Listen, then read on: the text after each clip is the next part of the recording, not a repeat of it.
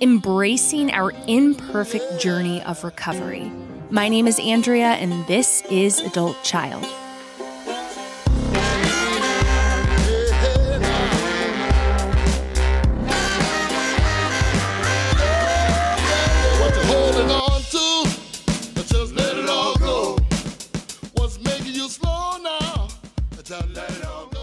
Welcome back to Adult Child, where we take a deep dive into the impact of growing up in a dysfunctional family. To any new listeners, I'd like to introduce myself so you know what the hell you're stepping into. I'm Andrea. I'm a recovering alcoholic, addict, codependent, and adult child of a dysfunctional family, and once peed my pants at a Ruth's Chris Steakhouse, stone cold sober. So y'all have been warned. So today, we are diving deep into breaking the stigma of addiction, and I am talking to William Cope Moyers. He is the VP of Public Affairs and External Relations at Hazelton Betty Ford, which is the nation's largest nonprofit alcohol and drug rehab provider. So William is the perfect example of how the disease of addiction does not discriminate. William is the son of Bill Moyers, who is a journalist, a political commentator. He served as the White House press secretary in the Johnson administration. And in 1994, Bill found himself pulling his son out of a crack house in Atlanta, his son being today's guest, William. Now, William and his parents have played an extremely important role in breaking the stigma of addiction. And William also played an important role in getting insurance companies to recognize addiction as a disease. So this is somebody who has had a huge impact. You know, I think one of my gifts is the ability to create a space where people feel comfortable getting raw and vulnerable with virtually a stranger. And that really comes through in this interview, especially towards the end. So make sure you listen to it in its entirety. But I knew that this would be an interesting conversation regardless, but it turned out to be a lot more raw and vulnerable than I was anticipating. So let's hop to it. And as always, give me a damn 5-star rating on Apple Podcast. If you have not, you need to pause this right now. Do not pass go. Do not collect $200 until you do that shit. Thank you.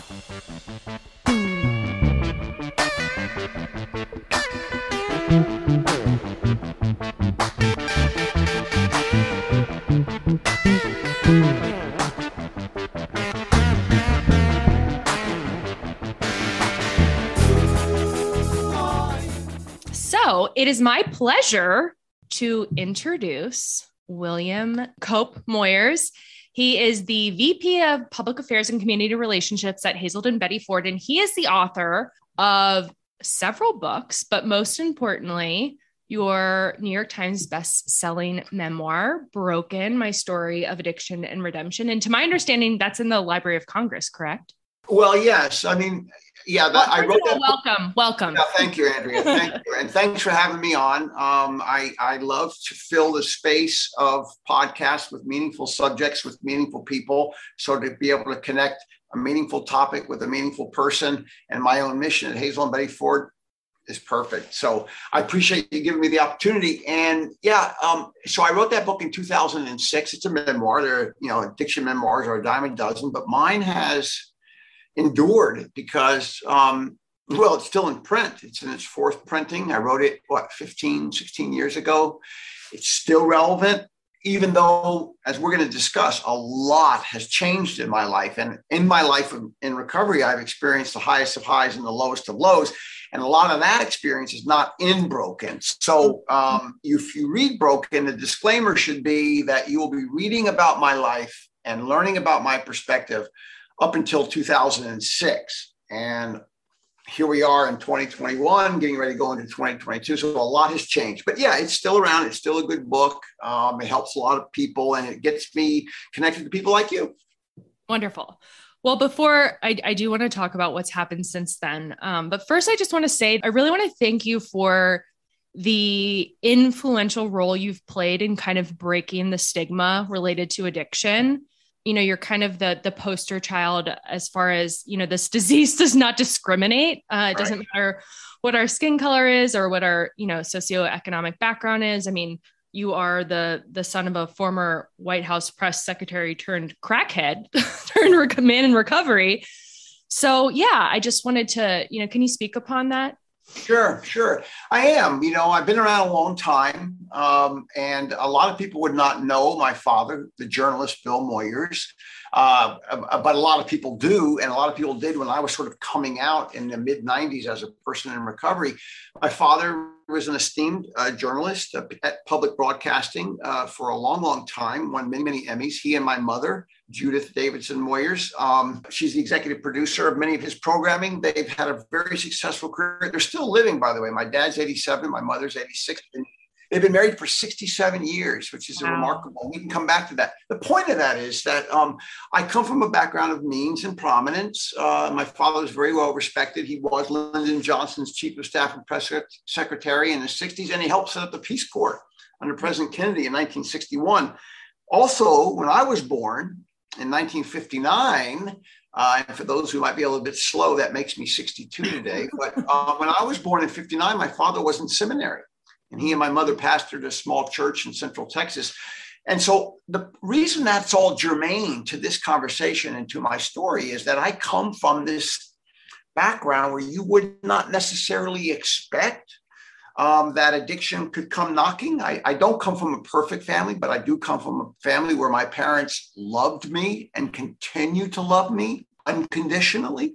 I lacked for nothing emotionally, morally, financially, or spiritually. I mean, I even had a belief in a higher power growing up. A lot of people think addiction is because your skin color isn't white, or you live under a bridge, or you're from San Francisco, or you're from Minneapolis. No, addiction doesn't discriminate. And so I had all the things, I had all the assets that many people would perceive should have pushed back against addiction.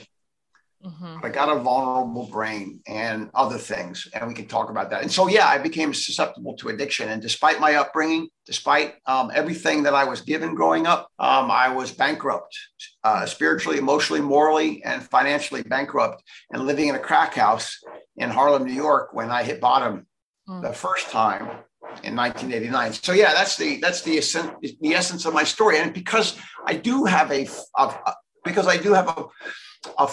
family history of means and prominence, when I went to work for Hazelden in the mid-'90s, I became very quickly a very intriguing person for audiences to hear from, because I didn't fit the perception of the addict and the alcoholic. I was the antithesis to the stigma of addiction, which oftentimes is a stigma that people don't think should look like me or you. Yeah. The one thing that I love about Broken is the letters that you read that your father wrote you. Yeah. And the one thing that really stood out to me is he's stern, he's direct, but in a very compassionate and loving way. And there was never any shaming, which I thought was very, I don't know, it was just very loving and compassionate, and just no kind of shame or belittlement of you, which really stood out to me.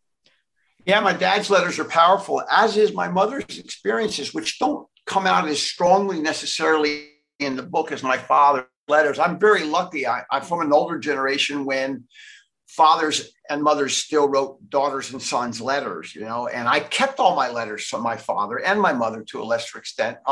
And when I wrote Broken, I pulled those letters out of an old camp trunk, and I began to read them and realize that my father was in some ways quite prescient in his perceptions around my struggles, but on the other hand was quite like many other parents when they can't quite figure out what's happening to that son or that daughter that they love. So my father's letters are very powerful in the story. And they think they show that addiction is cunning and baffling and powerful. And that applies not only to the addict in the dynamic, but also to the family members. Family members can be just as ignorant or just as hurt by addiction as we can be. So those letters are very powerful. And, that scene where my mother came to the crack house in Harlem in the summer of '89 and grabbed me by my collar and implored me to come with her. There was never any meanness in my parents' approach to helping me. There was never any turning their back on me, but there was a lot of desperation. There was a lot of fear. There was even some anger because they could not figure out why they couldn't get me to get well. But that scene of my mother imploring me to come and me turning my back on her is just as powerful as my father's letters, where he sort of circles around the fact that something's wrong with me, but he can't quite put his finger on it or doesn't want to put his finger on it. I think Broken is as much a story of my journey from addiction to recovery as it is my parents. So in your speech to Congress or Library of Congress, let's see, I wrote down this quote. I've been wanting to ask you about this. You're going to hold me accountable now. Here we go. So you said, the last 5 years of my sobriety have been the toughest 5 years of my entire life. Yes. I've hit bottom again, only this time I've hit bottom sober. And I've always thought that hitting bottom in a crack house or in a bar was hard. That's easy because I was under the influence. In the last 5 years, I've had to hit bottom stone cold sober. And that was my experience as well at 9 years. These second great surrenders, right? It is so much more powerful. It's so much more painful when you're sober. So I've been wanting to ask you about this. Tell me about your bottoms in sobriety. Yeah. Thank you. Not too many people have ever asked me about that, even though I've alluded to that in lots of speeches since then. So I gave that speech at the Library of Congress. I think it was about 2010. Yeah, it was somewhere right in there. September 28th, 2010. There you go. So it was almost 11 years ago to now when we're recording this podcast, and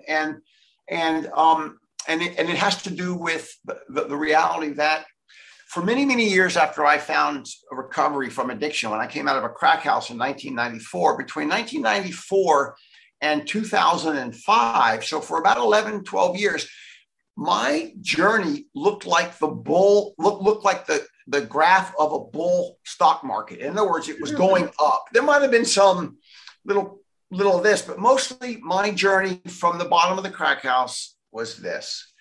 And then I wrote this book and it became a New York Times bestseller, and I got to make lots and lots of speeches. But you know what was remarkable about it, Andrea, is that at that same moment that Broken was coming out, I was starting to spiral into a bottom around the death of my marriage. And when I say that, I had been married to my wife, Allison. We've been together since 1989, 1990. She's the mother of our three beautiful children, Henry, Thomas, and Nancy. And that's another story we can come back to if you'd like. And then all of a sudden in 2005, 2006, as Broken was coming out, our marriage began to unravel. And there are a lot of reasons for that. I don't know that it's appropriate to talk about them, but the bottom line is that we each had some skin in the game as it relates to the problem. And it didn't work, and my heart was broken. And there's nothing more painful than having a broken heart. And to have a broken heart in recovery, to have a broken heart that far down along the journey, I hit bottom sober. It was painful because, to your point, I felt it, and I didn't want that to happen. I didn't want that relationship to die. And yet, and so I started going to Al-Anon. To be candid with you, I started going to Al-Anon. And by the way, none of this is in Broken because it all happened right then and afterwards. But I started going to Al-Anon to fix my marriage and fix my wife. How'd that work for you? Well, it didn't. That's exactly the point. You get it. And what I discovered is that I can't fix things like that. All I can do is fix me to the extent that I'm still fixable. Wow, was that ever eye-opening, startling? I discovered that it was much easier to let go of alcohol and other drugs than it is to let go of other people. Because, because especially the people that I love or I'm convinced should just do what I tell them to do, right? It didn't work that way. And it was brutal. It was brutal. So between the time Broken came out to 2007, 2008, in 2009, my marriage unraveled on me, and we had these little kids. And when Allison and I were divorced, and she's a hero in Broken, but when we were divorced, she decided to move back to Bermuda, which is where she's from, and that's a long way from here. Here in Minnesota, it's a long way from anywhere. And so I was left with my 3 children to largely parent them by myself. Whoa. And that was hard. And that was really hard. So I guess sort of to sum it up, Andrea, is that what unraveled for me was the thing that most mattered to me, which was my relationship and that discovery, that sharp awareness, that just startling realization that I became a double winner. I'm an alcoholic and an addict in recovery, and I'm somebody who's codependent. And how much more difficult it was for me to let go of somebody that I cared about. So that was my bottom, really. And it was painful, in part because I think a lot of us find recovery and we just sort of expect it's going to end up like the end of the rainbow. Right. And don't get me wrong, it sure is better. The only thing more difficult than living life drunk or stoned is living life, or the only thing more difficult than living life sober is living life drunk. So if you take away the drunk part, it's still hard, especially when you get to be older, when you've got health issues and relationship issues and parenting issues and all those things.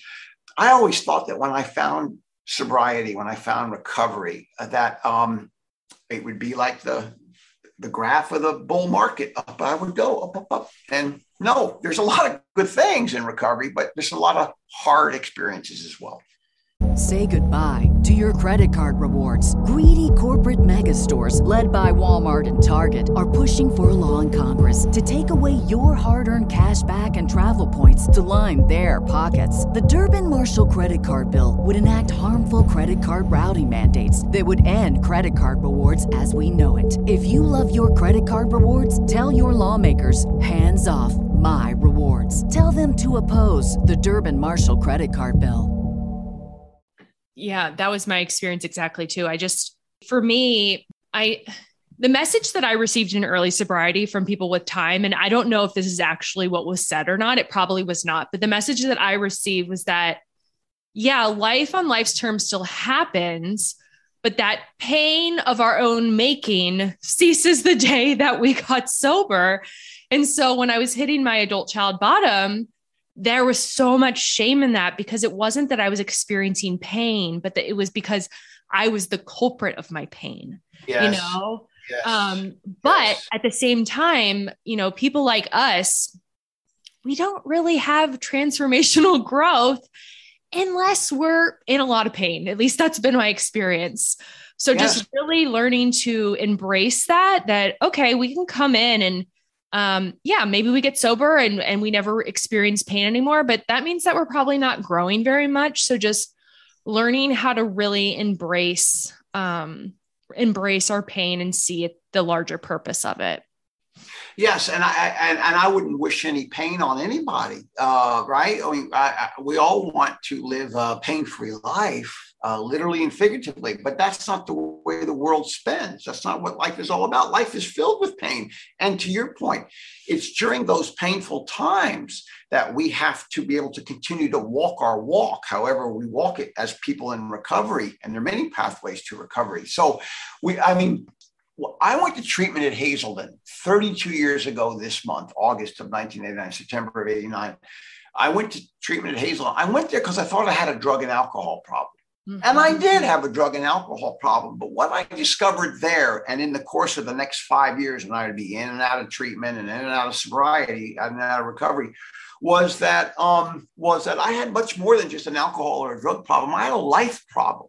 And the problem I had with my life was that I never was content with how it was. The big book of AA talks about people like me being restless, irritable, and discontent in our own skins. We itch.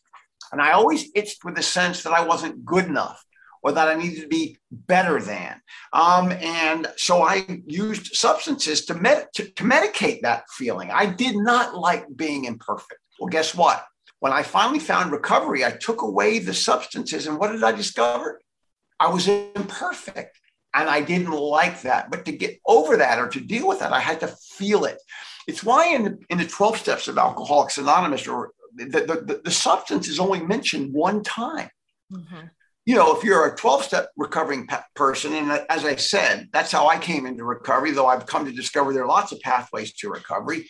I discovered that in the 12 steps, the substance is mentioned once in the first step. We admitted we were powerless over alcohol or Percocet or weed or other people. If it's an Al-Anon kind of attack, we were powerless over a substance and our lives have become unmanageable. You don't find another reference to the substance anywhere until you get to the last step where it talks about working with other alcoholics. Why? Because yes, I have a drug and alcohol problem, but my bigger problem is living life without substances, accepting my shortcomings, embracing my imperfections, admitting my faults. And holy cow, was that hard for me was that startling when I realized it and hard for me to live with. And then in 2008, after Broken comes out, there I am at the bottom. The woman I love doesn't love me anymore. The mother of my 3 children decides she doesn't want to be a mother. And you talk about an intolerance of life on life's terms. I had it in that moment. Now, I didn't use because I knew that using wasn't going to solve it. But I had to sort of experience, to your point, the pain. And to sit in it, to sit in what ails us, to sit in the restlessness, irritability, and discontent of the moment, that is really hard for people like us. But we have to do it if we're going to continue to recover and if we're going to continue to grow. Yeah, I agree. I think it's so important that we talk about it because, yeah, I think that people feel a lot of shame when they struggle, when they have some time under their belt. And I think it's just so important that we normalize that. And it's, part of the recovery process. Yeah. Yeah. On that note too, is that other things happen too, as we get older. It's not just bad relationships or struggles with our children, or even with our own health. It's, it's 9/11, it's a pandemic, it's financial distress. I mean, this, as I said earlier, the only thing more difficult than living life sober is living life drunk. And if you take away the drunk part, then we have to live life sober. And that is not easy. Now, it beats the alternative, but it is not easy. And I think it's important, particularly for your audience, that people understand that when you and I talk about our recoveries, what we're really talking about is how we have managed to walk through life without using, and that's not easy for anybody. Mm-hmm. So my bottom at 9 years was related to coming to terms with the true impact that my upbringing had on me. I grew up with an alcoholic mom and a workaholic, emotionally unavailable father. I knew that it impacted me, but I also knew that other kids had it way worse than I had. I was never physically or sexually abused. My wants and most of, my needs and most of my wants were always accounted for. So it was pretty mind blowing for me to really come to terms with truly how much it had impacted me. I'm curious. I mean, it sounds like you grew up in a very loving home, but I'm curious, throughout your sobriety, have you had any pivotal awarenesses about faulty beliefs or fears that you developed about yourself during your childhood? Yes. I don't like the term dysfunctional because I think dysfunction is like beauty. It's in the eyes of the beholder. And to your point, what can be dysfunction in one family can be sexual assault, physical abuse. It sounds like from what you've shared, you didn't experience that. I didn't experience that. To label my family as being dysfunctional, I think would be doing it an injustice. Because I think, again, not mine. Well, but dysfunction is, open to interpretation, I guess. Yes. But looking back on it with the benefit of hindsight, which we all do, I can clearly see that my mother and father wanted nothing but the best for me. But they are also children of the Depression. And so they came to parenting with an expectation that hard work and busyness were the formula for success. And I get that. And so I never had any free time. I was always engaged. I was always in, activities at school. I always had a job on weekends. I was always not just playing on the football team, but also playing in the band during halftime of the football game. I mean, I never had any downtime. My parents pushed me. They didn't push me to be better than I could be, but they pushed me to be all that I could be. And I get that. I find no fault in it, but it didn't give me any wiggle room.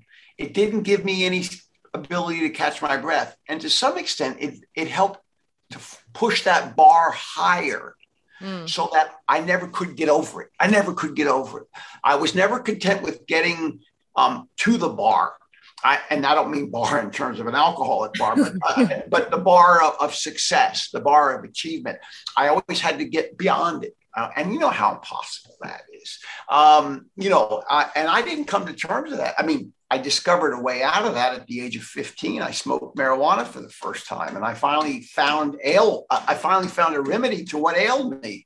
And what ailed me was this hole in the soul that you've heard me talk about, this sense underneath my rib cage. It aches with the sense of imperfection.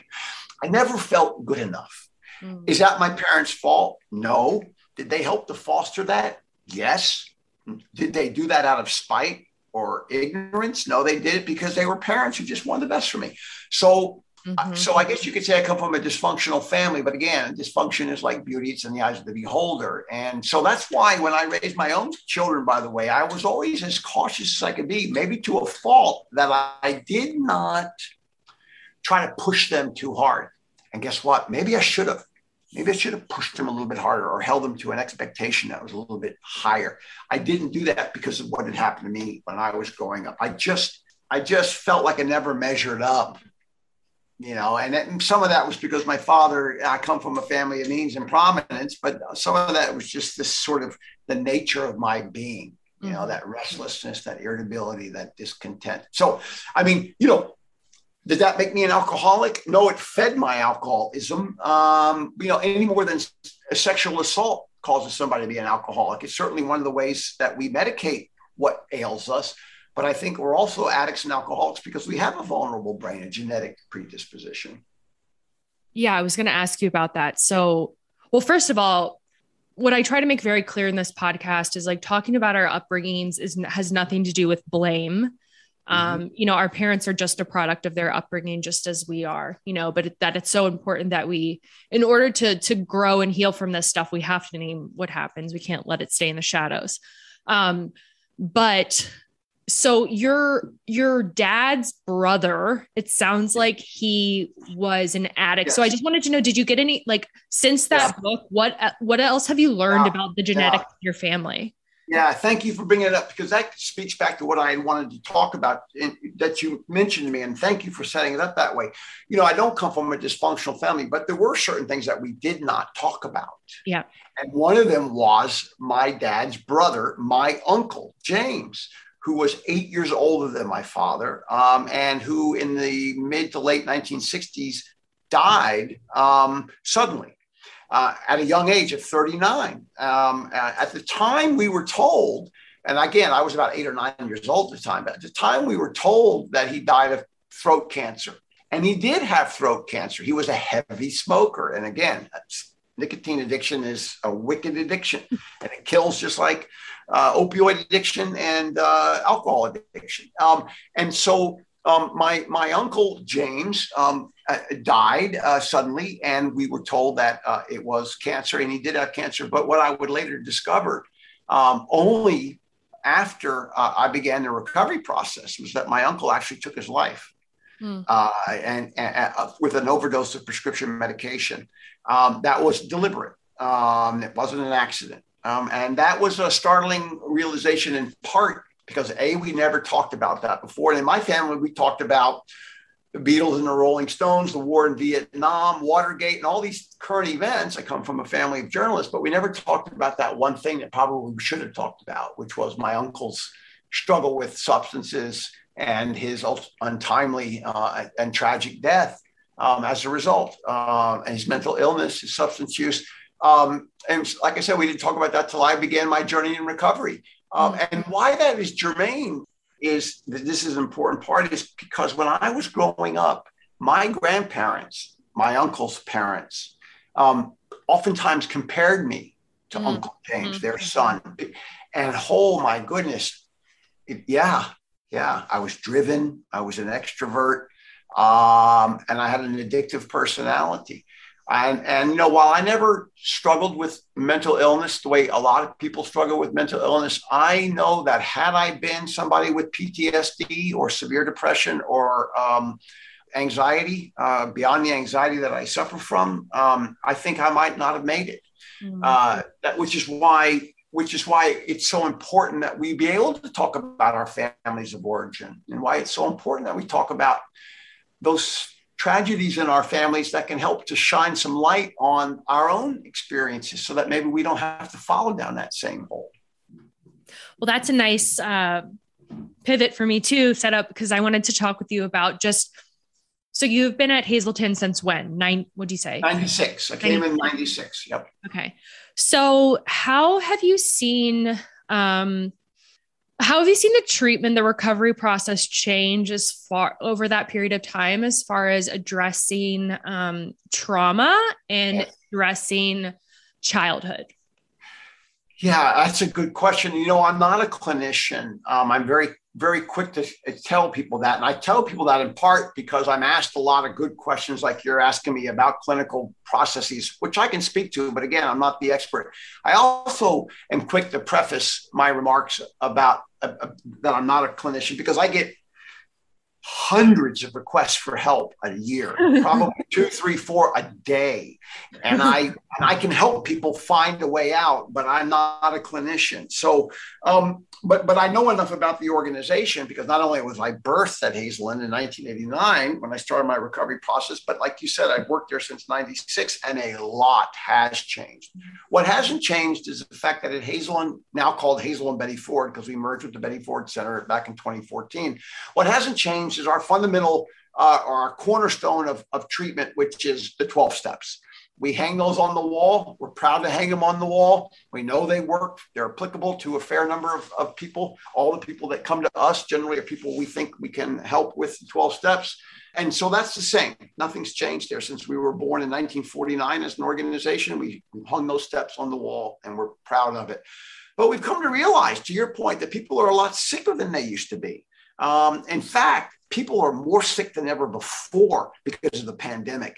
It is startling how sick people are when they reach out to me or when their families reach out to me or when they get to one of our treatment facilities. They are really sick because they've been in isolation the last 15 months or whatever you want to say. And so people are sicker. And we've also come to recognize the role that co-occurring disorders or depression and substance misuse or anxiety or an eating disorder and substance use, how much those play both in the problem and how much those have to play into the solution. So when I went to treatment at Hazelden in 1989, about 7% of our patients showed up at the front door with what we call a co-occurring disorder. Today, it's 85%. Part of that's because we're good at diagnosing it. Second of all, is because people are sicker than they used to be. And so what's changed is how we not only diagnose people with the co-occurring disorder, but how we treat them. We believe that before you can do anything else, you've got to arrest somebody's alcoholism or drug dependence. You've got to stop it. But what good is stopping it if you don't also treat what's going on up here or what's going on in their soul? So we've gotten to be very good at addressing trauma. We're very good at diagnosing it. We're very good at diagnosing PTSD or depression or anxiety. And trauma is key to that. We're also gotten to be much better at recognizing family of origin issues and the genetic predisposition, as well as some of the other dynamics that go into not only addressing the problem, but also promoting a solution. And so it's not enough. We know that it's not enough just to have somebody come in and stop drinking or drugging. Actually, as I say all the time, it's easy to stop using. I stopped 1,000 times. What's hard for me is to stay stopped. To stay stopped means that I address all the other things that are going on in my life or in the life of the world beyond my substance use. And so we have come to realize that it's becoming more important to meet people where they are, literally and figuratively, than to expect they're going to come to us. Mm-hmm. Meeting where they are mentally, where they are emotionally, where they are physically. And that's why you have seen Hazel and Betty Ford open a lot of outpatient sites across the country recently. It's why our family program continues to be critical. It's why our children's program, we have a really well-known children's program. And the children's program is where we embrace the children of the alcoholic parent or the drug addicted parent and help that child understand, A, that it's not their fault, and that B, they need to take care of themselves. So we see that we see the holistic perspective to addiction in a way we didn't used to. And part of that's important because in the old days, people who went to residential treatment typically went for 28 days, right? Yep. Well, there's no such thing as a 28-day program anymore. Nobody goes to treatment for 28 days. They go for 17 days, they go for 55 days. But even the treatment piece is not the most important piece. What is important is that continuum, that recovery support, that recovery management piece. Because as I said, it's easy to stop using. It's hard to stay stopped. And to stay stopped means addressing life on life terms, addressing family of origin issues, addressing mental health issues, and then walking that walk. So that's interesting when you talk about how people are sicker, and let's take COVID out of it. Do you really believe that people are coming in sicker? Is it just that we have more awareness of it? And if you do think that people are sicker now, what do you think is the cause of that? Well, it's hard to say that we should address this by taking away the pandemic, because the pandemic is here. Not only is it here, it will fade, but the impact it has had will be as profound as the impact that the opioid epidemic has had. And remember, before we were in a pandemic of coronavirus, this nation was being ravaged by an epidemic of opioids, to the extent that more people were dying of accidental overdoses, most of them being opioid overdoses. More people were dying on a yearly basis from accidental overdoses than were killed in the entire war in Vietnam, which lasted from like 1963 to 1975. So just recently, the Centers for Disease Control and Prevention, I think it was the CDC, announced that 93,000 people died of accidental overdoses in 2020. Oh my God. That's a record on top of a record on top of a record. And there's no doubt that the pandemic is the reason why. So it's hard to take the pandemic away. But if you do take the pandemic away, to the point I was trying to make, the opioid epidemic was there and is still there. And people who have no thought about, the devious or deviant use of substances, they get prescribed a 60 Percocet for their broken leg that they incurred while skiing. And the next thing you know, they're hunting heroin on the streets of San Francisco or Minneapolis, St. Paul, or Miami. And so this opioid epidemic is made people sicker. I also think, to be candid with you, Andrea, is that social media has tightened the screws or fastened the pace by which we become a quote addictive society. And I can't really define that, except that, come on, all you got to do is here and over here. And I have this is what technology addiction is.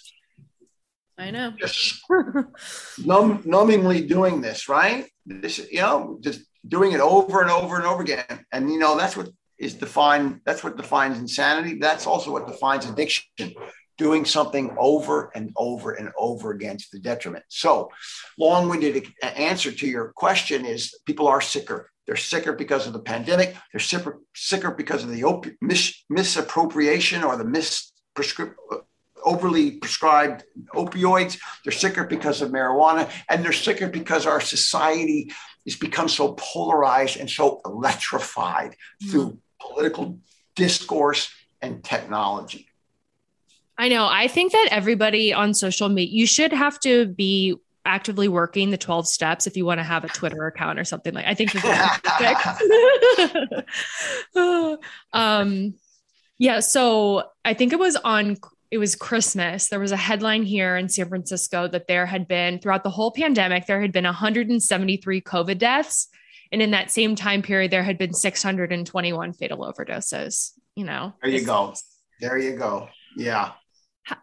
I mean, I'm at a loss. I don't know how you fix this. What are your thoughts on what can be done to help this? Well, look at what we're doing right here. Your podcast, and by the way, you're not paying me to do this, so I'm not saying this because you're paying me. I'm doing this because when you reached out to me out of the blue and invited me to be on this, it's impossible for me to turn down invitations like this because I'm a person who believes in helping other people. And the best way to help other people is to get out there and say, here I am. This is what I look like. I'm here to help you. And so what you and I are doing and having a podcast conversation, there's no doubt in my mind that as a result of this, of what we're doing today, we will benefit people tomorrow, next week, next month, whenever this thing airs and however long it lasts. So I think the antidote to what's happening in this country now is to start to talk about it like we are, and to talk about it not as the sort of the PhD, MSW, scholarly academic perspectives, but from the down in the trenches like you and I are. You disclose that you're a woman in recovery. I'm a man in recovery. This is how we ought to be talking about it. Not that there isn't room for the academics and the medical experts. There is, but we need to be talking about it more. We need to be talking about it more, acknowledging that we have this big problem in this country, but we also know what the solution is. And the solution looks like you and me, among others. I think that's the most important thing that we can do. And if we are not willing to talk about addiction the same way we talk about COVID, or the same way we talk about breast cancer, or the same way we talk about HIV/AIDS, then we're never going to really be able to get beyond where we are. That's why I've been doing my work at Hazel and Betty Ford since 1996. And it's just as relevant to what I do today is just as relevant as it was when I first started doing it, which is getting out there and talking about it. We didn't have podcasts in 96. We didn't have Twitter. We didn't have Facebook. As much as we can talk about the downside of social media, the upside is it allows us to do this kind of thing. Mm-hmm. And I think the more we do this, the better chance we have to send people that message that, you know what, addiction looks like this, among others, faces, and that the solution to it is the way that Andrea and William are talking about it and living it in their own lives. So that's the most important thing that we can do. And whether it's educating doctors in med school or building recovery community organizations in California or in New York or in Texas or getting recovering people to stand up and speak out, we have come a long way, but we have a long way to go in helping society to understand that addiction is a disease that doesn't discriminate, but treatment works and recovery is possible. Mm-hmm. So what does recovery look like for you today? So what you just celebrated, 33 years? No, here's the other thing that you just raised, which is, what is recovery? I mean, there's this old saying that what good is, if you sober up a horse thief, what do you have but a sober horse thief? I mean, and so what good is that? I mean, so what is recovery? And this is where I think our field has fallen down. Not much has changed since I began to walk my walk in 1989 in terms of defining what success looks like. I say that because I don't have 30. I went to treatment. I was locked up in a psychiatric ward in New York City in 1989. That's not my sober date, but I actually count my recovery from that day, August of 1989. I began to move from the problem to the solution. I began to commit myself imperfectly to being a better person who did not use substances, or somebody who did not use substances who strove to be a better person. That began 32 years for me. And all the good things I have in my life today, I can attribute to starting my journey in August of 1989. That's not my sober date. And beyond, and besides, what is sobriety? I mean, if you stop using heroin, but you're still smoking cigarettes, are you sober? If you stop using Percocet, but you're taking Suboxone, are you sober? And I would say, yeah, I would say that there's more to sobriety than abstinence. And there's more to recovery than sobriety. So I've been walking my recovery journey since I was locked up in a psych ward in 1989. There was a period where I had a complete period of total abstinence in my recovery journey. That was 20 some odd years. And then in about 2012, 2013, again, you won't find this in Broken, but you'll find it in my next book. I had a run-in with pain medication. I was given prescribed pain meds for a chronic neuralgia in my jaw over some botched dental surgery that I had. And I was prescribed those pain meds by 3 doctors, 2 of whom were doctors in recovery, and 2 of whom had been dealing with me for over 20 years as a man in recovery. And they gave me those pain meds. And guess what? I liked them. I liked them. I liked them. And I couldn't get off of them of my own free will.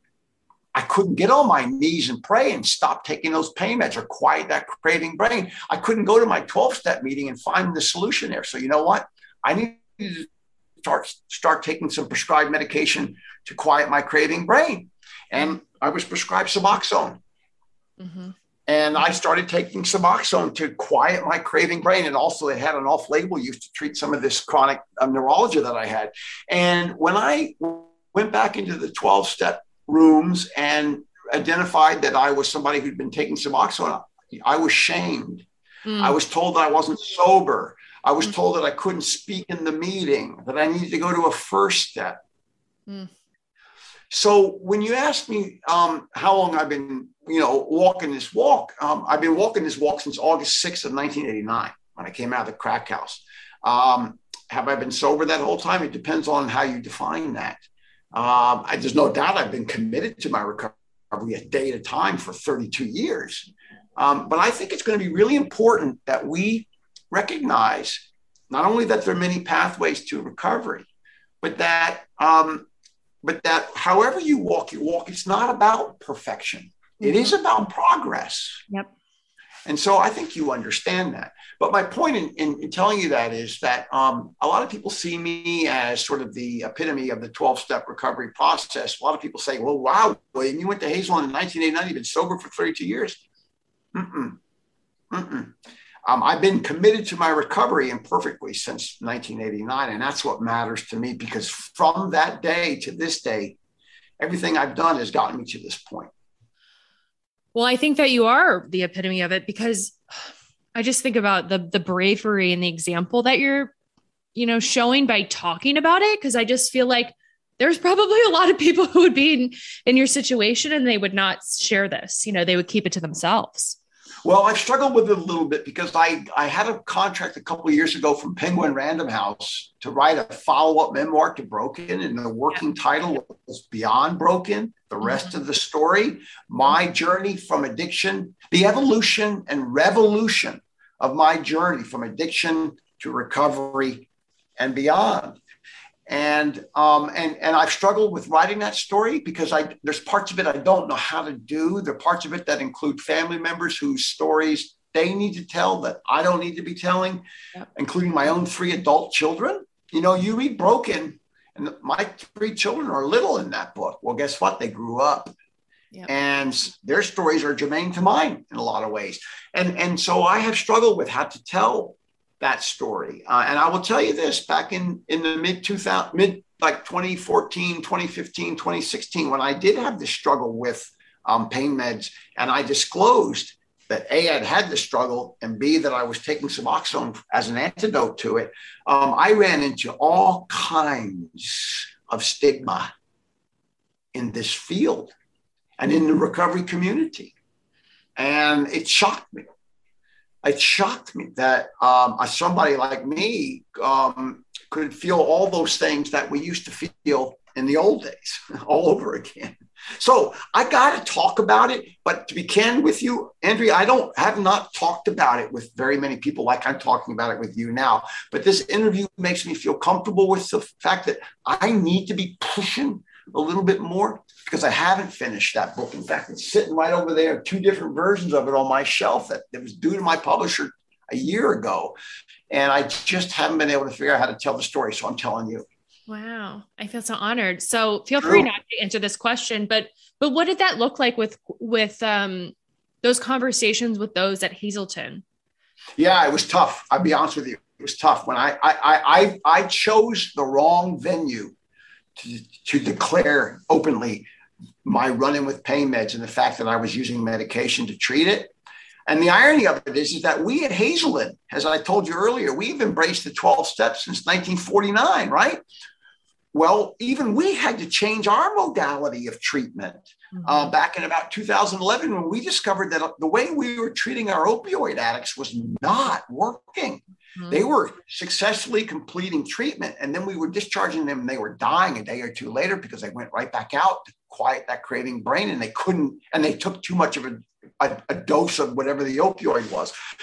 And so we're the ones that took a lot of heat back in 2011, 2012 for introducing medications into our abstinence-based program.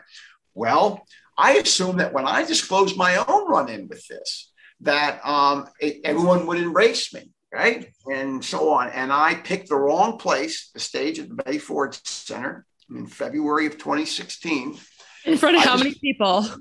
Hundreds. And not only that, but it was the full board, the board of trustees at Hazel and Betty Ford. It was my colleagues in the organization. And I was in senior management as the vice president of public affairs.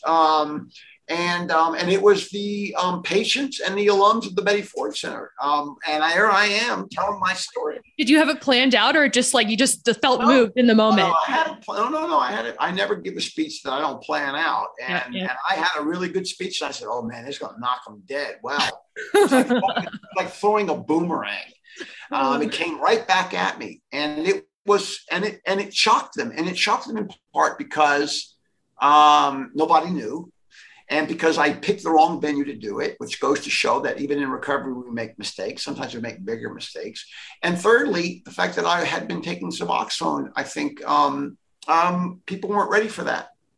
And in terms of understanding what it meant to my story and to my platform at Hazel and Betty Ford, I owe my whole existence to this organization. But it doesn't mean that it's been without contention or without dispute. And so I have still struggled with how to tell that story and why I want to tell that story. And the fact that, I'll be honest with you, I have seen my pathway in recovery, it has evolved. It has evolved. And the things I do today to recover are in some ways quite different than how I recovered 25 years ago. Yep. Doesn't make it mean it's any better or any worse. It just is what it is. It works for me. Even the way I connect with my higher power, I used to believe that as long as I meditated and prayed every morning, that my higher power would take care of me. Well, maybe my higher power is taking care of me, but it's not the way I expected. And even I, 20 some odd years down this journey, with all the safety nets in place, even I became susceptible to this illness, which is cunning, baffling, powerful, and patient. It waits. And it waited for me. And there I was, chronic jaw problem, valid prescription, taking those opioids. I'm like, oh, wow, these are nice. And then I could not get off of them the way I got off of alcohol and the way I got off of crack cocaine. But this is just par for the course for you because initially you have been so instrumental in breaking the stigma of addiction. And I think that here it is. What another beautiful opportunity for you to break the stigma related to this. I mean, this is such an important fucking topic.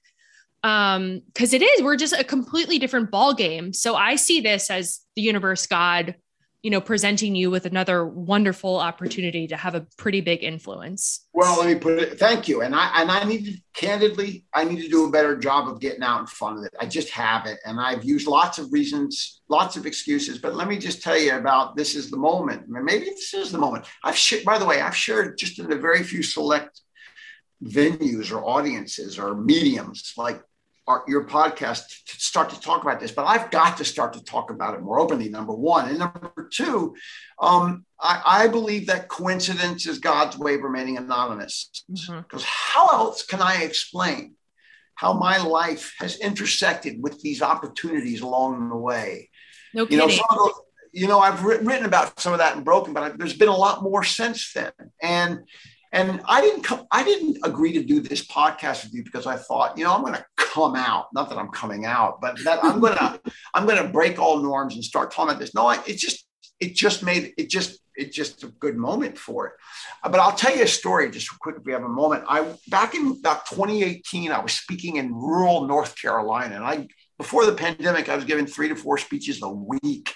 Flying 125,000 miles a year on Delta for Hazel and Betty Ford. And of course, that's changed. But it's hardly any travel now. And Zoom is Zoom. It's fine. But, it's not the same thing. But I gave a speech in a rural area of North Carolina, 400 people there. It was a recovering community. I talked about my struggle with opioids because I knew I was in a safe place to do it. I was in the middle of nowhere. And when I talked about that story and I talked about the fact that I had been prescribed Suboxone to help get off of this craving brain of mine, a man, after I was done, a man came through the audience. He was crying. He was weeping. And he was wearing a suit. And he came up to me. He was a lawyer. And he said, "Mr. Moyers, I want to thank you for sharing with me tonight." He said, "Because I had 20 years," he said, "I had 20 years and I went out on pain meds, and my sponsor in recovery said I had to start all over again." And I said, "No, you don't. You mean to tell me that you don't think that those 20 years counted?" They did count. And who's counting, by the way? Who's counting? And he said, "You gave me permission tonight to see that." Yeah, he says, "I ran into a problem with pain meds, but all those 20 years," he said, "those 20 years, they did matter, and they still matter." And I said, "You're damn right they do." Listen, there's nothing wrong with giving somebody a medallion for 30 days or 30 years. It's a good way to mark success in recovery, right?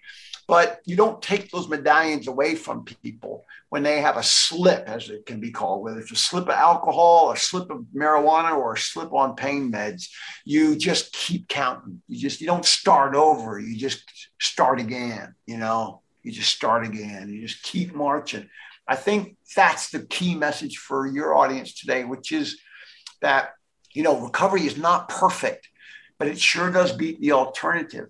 And none of us, I don't know a soul out there that does it perfectly. Why? Because everybody's human. And if everybody's human, everybody's imperfect. And you know what? In recovery, you can be imperfect too. The key is not to start over. It's to start again. Get up and keep walking, no matter what knocks you down. Get up and keep walking and walk towards your goal. Yeah. A big reason that I created this podcast was, it says in the 9th step promises, how our story, we will not regret the past, nor we help others through our story. I think often we see how our active addiction or alcohol, we can embrace that and see, but I want people to learn how to embrace the pain that comes up in sobriety. I'm somebody at 9 years sober that was leaving work at 11 a.m. to go pull my boyfriend out of a bar, and I want to be able to normalize this stuff. And same thing with you. It's yeah, that happened, but that is part of your story. That is part of who you are. That has shaped you into the person that you are today. And just to really embrace this stuff and use it as our fuel to, living a life of purpose and helping others. So yeah, I really hope that this encourages you some, because people need to hear this. People need to hear this. And you are a perfect voice to share this message. Yeah, thanks. And I appreciate you giving me the opportunity to, to share it. Again, like I said, I didn't plan on, I knew we were going to have a good conversation. We communicated by email a little bit. I'd listened to some of your podcasts. They're very good, by the way. And again, you gave me the invitation. I owe it. I owe it to the still suffering addicts and alcoholics and their families to carry the message as much as I can, whether it's on your podcast or on Oprah or Larry King or, in the New York Times or in the podcast that I do for Hazel and Betty Ford. I'm always carrying that message. But the fact that you've helped to draw out a little bit more the truth of my journey, reminds me that I owe it to myself like I owe it to others to be as authentic as I can. And frankly, I got to do a little bit better job of that going forward. Well, it's all part of your journey. So is there anything that you're excited about that's going on at Hazelden that coming up? Anything you're working on that you want to?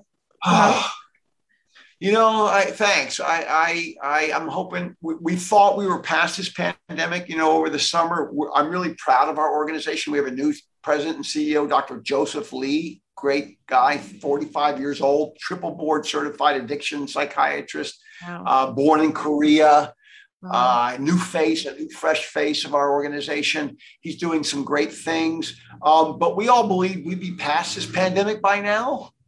And here it is, the fall of 2021, and we're not. But our organization is proud of the fact that 90+% of our employees are vaccinated, and we think that's important not only for our own well-being, for the well-being of our patients, and so that we'll be ready to meet the need that's coming. I just think it's a tough time in this country. It's a tough time for people who have mental illness, for people who struggle with substances, for families. And I guess one of the messages I'd leave, your listeners, because I know that you get a good number of people tuning in who are family members and so on. And I work with a lot of people, and a lot of them die. They do. This illness, it's pretty nasty. But I also remind their family members that even when you've lost a loved one to this illness, and even if you have a loved one who's still out there struggling, that you yourself as a mom or a dad or a significant other or a sibling, you need to recover. You need to recover. And I think this is a message that Hazel and Betty Ford, is really sort of embracing more than ever, which is that we know what the stakes are with this illness. But we also know what the stakes are for the family members of the person who's got the illness. And so if you're a family member who's tuned in to try to learn what's, about the solution for your loved one, well, I hope you found it, but I hope if nothing else, that you're worth it and you've got to take care of yourself no matter what. Yeah. I hope you're just as sick as they are and you need to get yourself some damn help too. So true. And especially in the opioid epidemic, I've worked with a lot of families who've lost, particularly a child, to the disease. And when I see the grief on their faces, and then I say to them, so what are you doing for yourself? What are you doing to recover in your own right? And they look at me like, well, what do you mean? My loved one is dead. It's all over. I said, no, it's only beginning. You've got to take care of yourselves.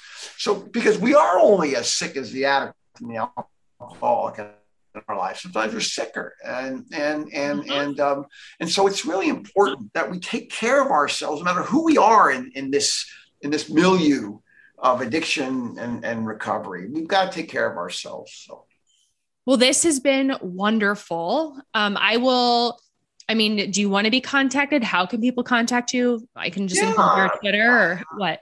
I'm easy to find. The best way is by email. I'm an old timer. I've got a Twitter account, but I don't tweet. My office does, but it's W Moyers, all one word, W Moyers, Moyers, W Moyers at hazeldenbettyford.org. It's a long sort of. Yeah, it is a long one. Email address.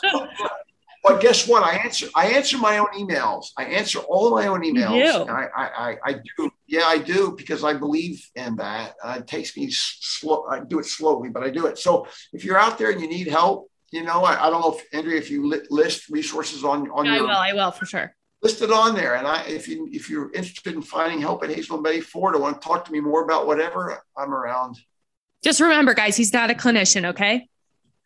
I'm not a clinician. I know good clinical work because I've worked for Hazelden for 25 years, and I'm a product of the place. So I'm a beneficiary of it, but I'm not a clinician, but I am a portal. I am a bridge from the problem to the solution.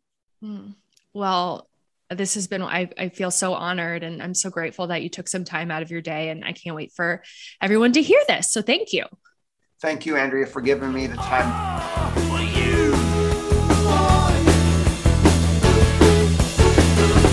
Tell me, who are you?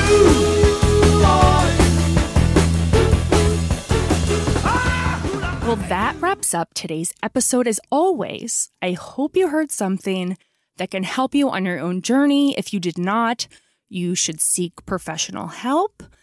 Thanks again to William. That was definitely one of my favorite interviews. You know, I wasn't quite sure what to expect. It was our first time talking. He had no idea what I would be asking him. I had no idea what he would feel comfortable sharing. So I was pleasantly surprised at how the conversation went.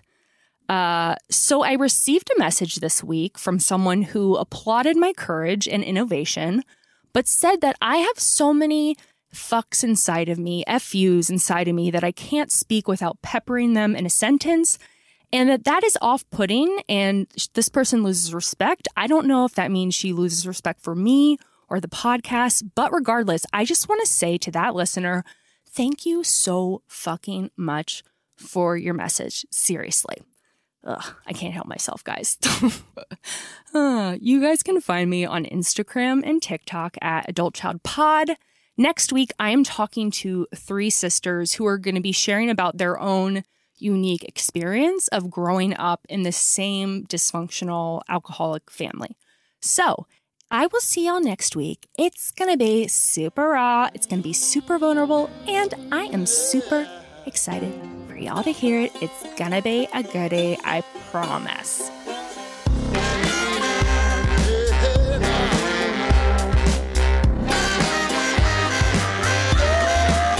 What you holding on to? Just let it all go. What's making you slow now? Just let it all go.